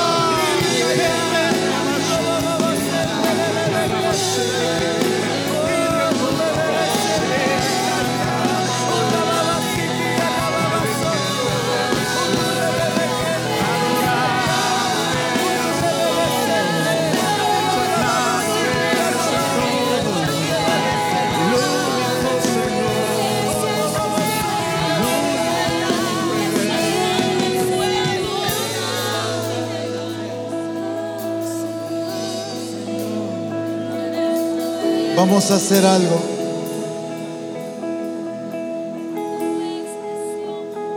Especifico esto. Es sumamente claro y bien entendido que la tarea de todo hijo de Dios es la predicación de las buenas nuevas. Esa es la tarea y responsabilidad de toda la iglesia. Y explico esto porque ahorita no es que estemos formando un grupo y que diga, ay, bueno, entonces es a ellos. No, nos corresponde a todos. Pero hay algunos acá que han entendido,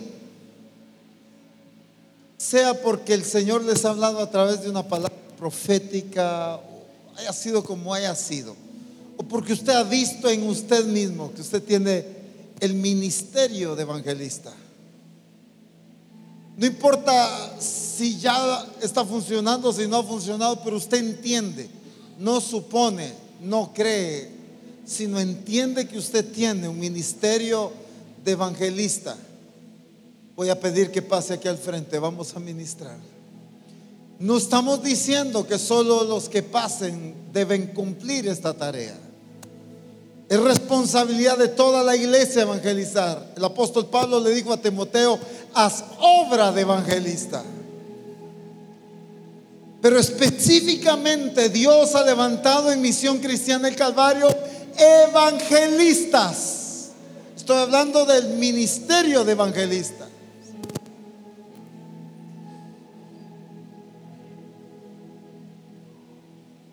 Y lo que el Espíritu Santo está haciendo ya y ha venido haciendo es que hoy los despierta lo que ya puso en ustedes.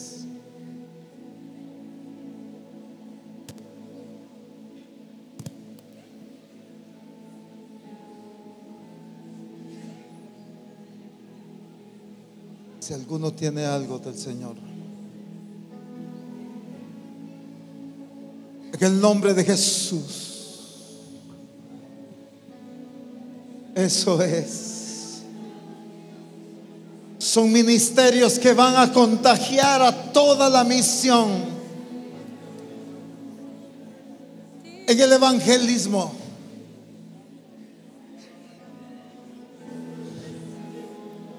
Son hombres y mujeres que van a trastornar el mundo con la predicación de la buena noticia.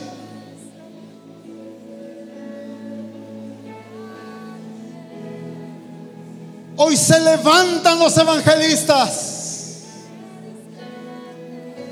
Se levantan los evangelistas. Y el poder del Espíritu Santo sobre ustedes hoy. El poder del Espíritu para dar la buena noticia, para anunciar el Evangelio de Dios, el Evangelio de Jesucristo. Aleluya.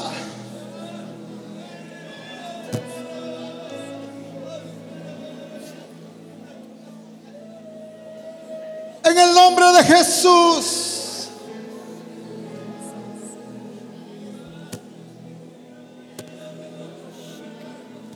Será evidente a partir de ahora tu función y tu ministerio. No es que tú lo vas a andar declarando, es que tus acciones lo van a decir, es que los frutos lo van a anunciar. No es para que te autoproclames, es para que los frutos den testimonio del ministerio que Dios te ha dado. En el nombre de Jesús. Ministerios de evangelistas son llenos del Espíritu Santo.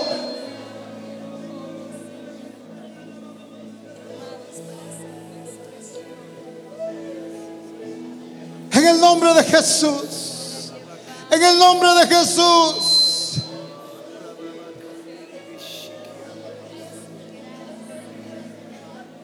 Eso es. Viene entendimiento para anunciar correctamente las buenas nuevas. Viene autoridad. Viene el poder del Espíritu que los hace testigos a ustedes también. En el nombre de Jesús. En el nombre de Jesús.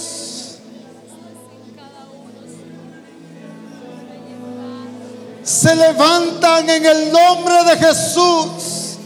Se levantan en el nombre de Jesús. Se levantan en el nombre de Jesús. Y se expresarán al mundo en el nombre poderoso de Cristo.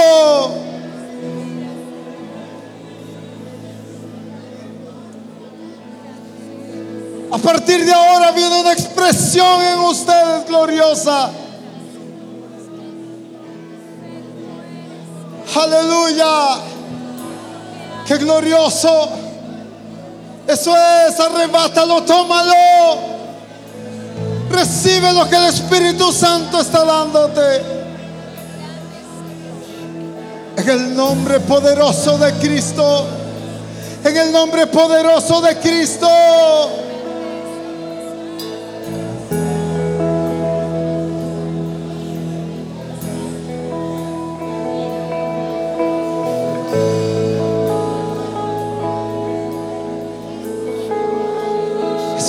Eso es, sigue recibiendo.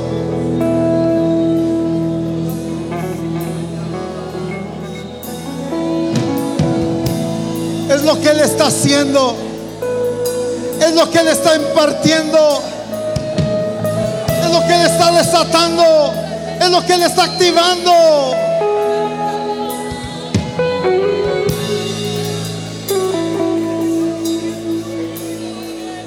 Glorioso el nombre de Jesús.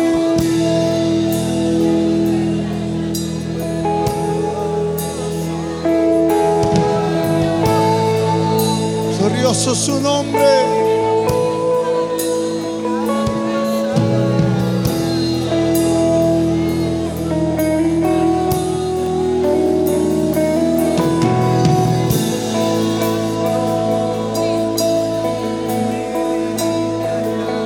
No predicarán como Felipe, no predicarán como Pablo, predicarán las buenas nuevas como Cristo. Será Cristo mismo expresándose a través de ustedes. Será su manifestación, será su expresión, será su naturaleza, será su mensaje. Aleluya.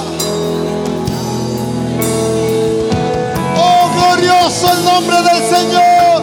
Glorioso su nombre.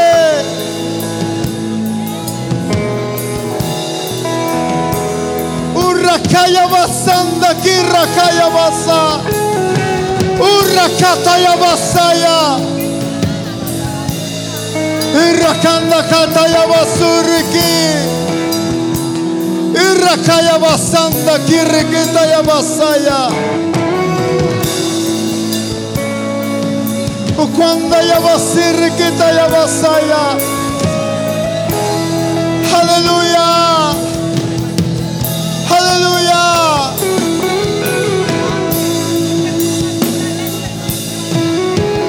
Oh, glorioso su nombre.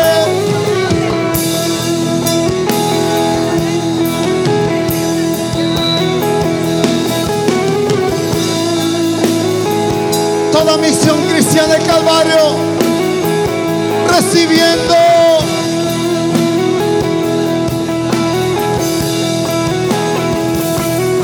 Padre, tú lo anunciaste, tú lo declaraste y hoy te lo recuerdo. Los evangelistas se multiplicarán. Tú lo dijiste. Los evangelistas se multiplicarán. Aleluya.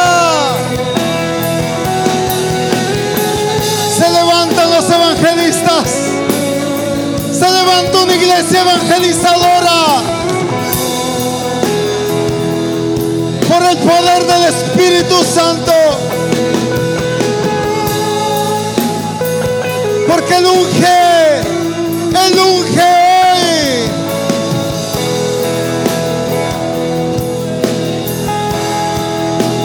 Oh, glorioso el nombre del Señor, glorioso su nombre.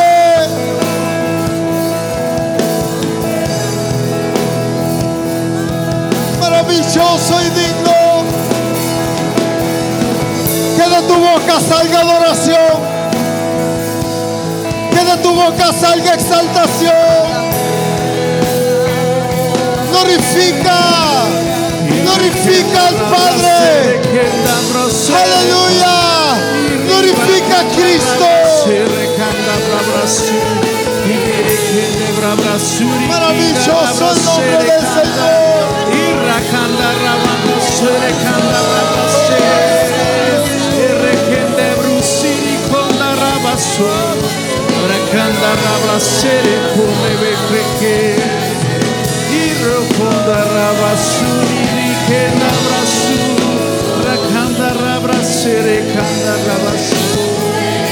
Eres digno, el Todopoderoso,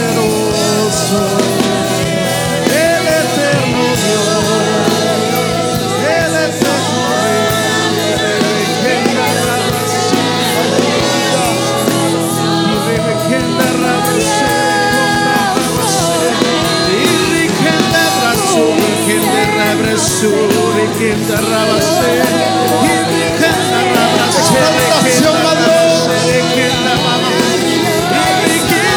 Porque el tiempo de la cosecha ya llegó.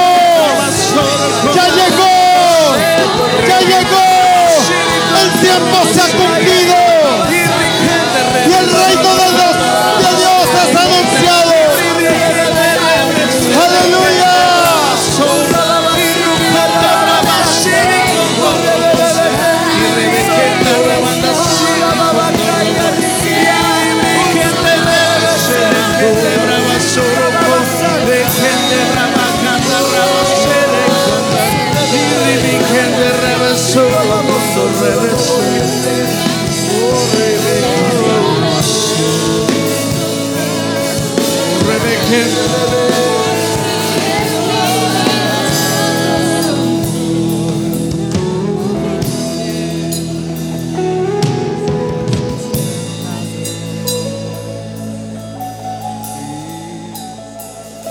Dice el Señor: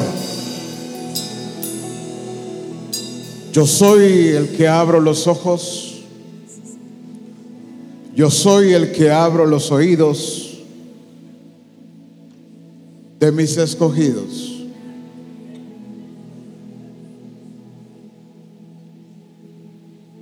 Dice el Señor: aunque esto ya lo has escuchado, yo haré, dice el Señor, que retumbe en tus oídos esta palabra. Yo haré, dice el Señor, que se ejecute. Porque un día te fue dicho, dice el Señor: ¿cómo pues invocarán a aquel en el cual no han creído? ¿Y cómo creerán en aquel de quien no han oído? ¿Y cómo oirán sin saber o sin haber quien les predique?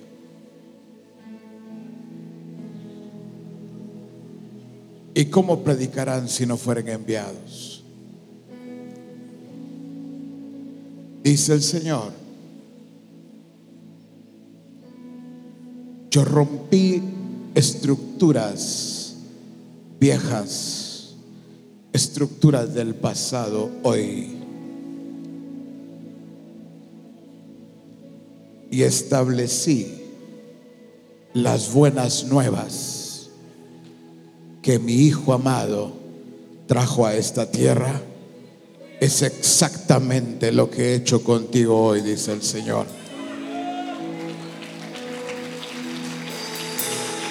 He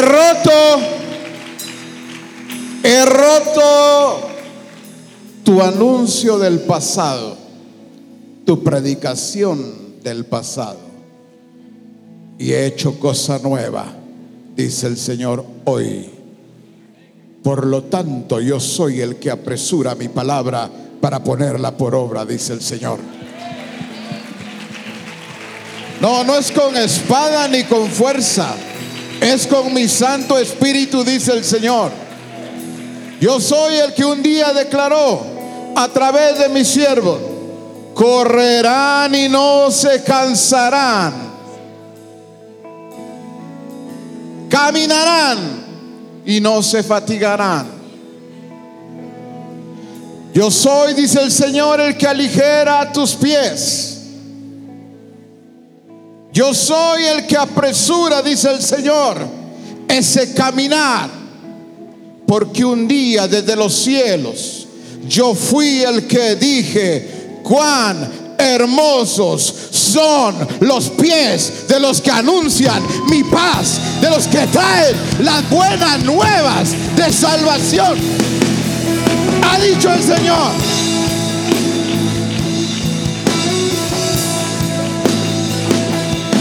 Eso es, glorifica al Señor, glorifica su nombre. Vamos, esas palmas. Es de Aleluya. justicia. Bendigámoslo. Tu trono es de sabiduría. Tu poder no se agotará.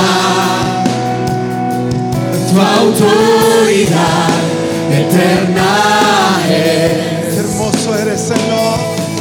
Tu trono es de justicia. Así es nuestro Dios. Tu trono es de sabiduría. Esa es una buena noticia. Tu poder no se agotará. Aleluya. Tu autoridad eterna es. Es que esa es una excelente noticia. Coronado estás, Jesús, exaltado estás sobre todo, santificas tu nombre, Rey. Tú eres santo, eres digno, coronado estás, Jesús, exaltado estás, Aleluya. sobre todo, santificas tu nombre, Rey. Tú eres santo, eres digno, coronado estás, Jesús, exaltado estás, sobre todo, santificas tu nombre, Rey. Tú eres santo, eres digno. Tu trono es para siempre. Tu trono es para siempre.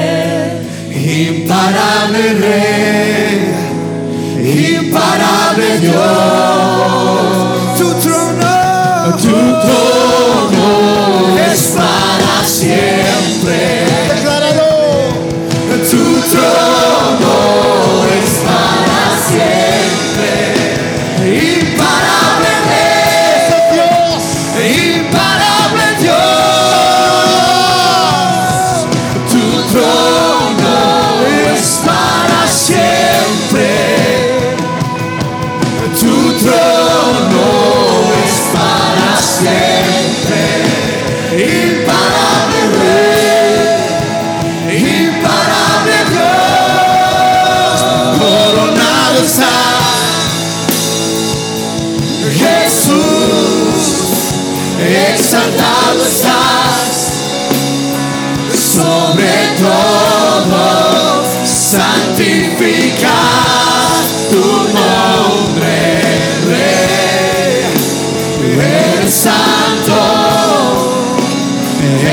digno, coronado estás, Jesús, exaltado estás, sobre todo, santifica tu nombre, Rey, tú eres santo, eres digno, coronado estás,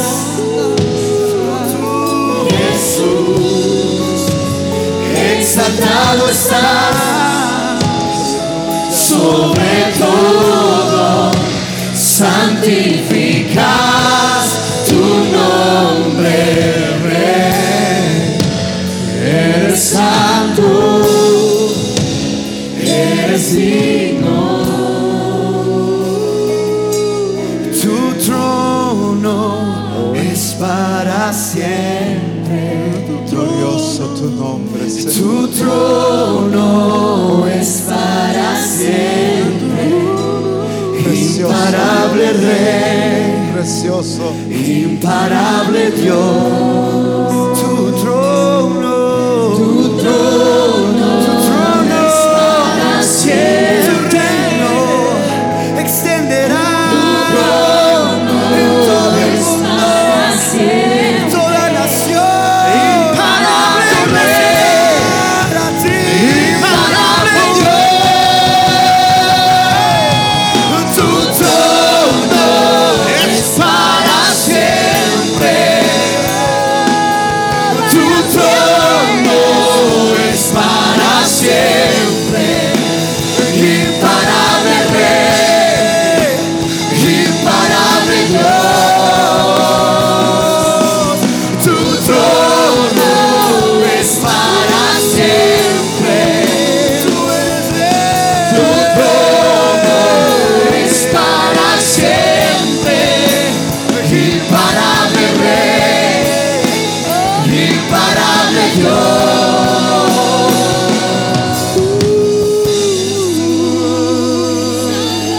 Aleluya. Aleluya.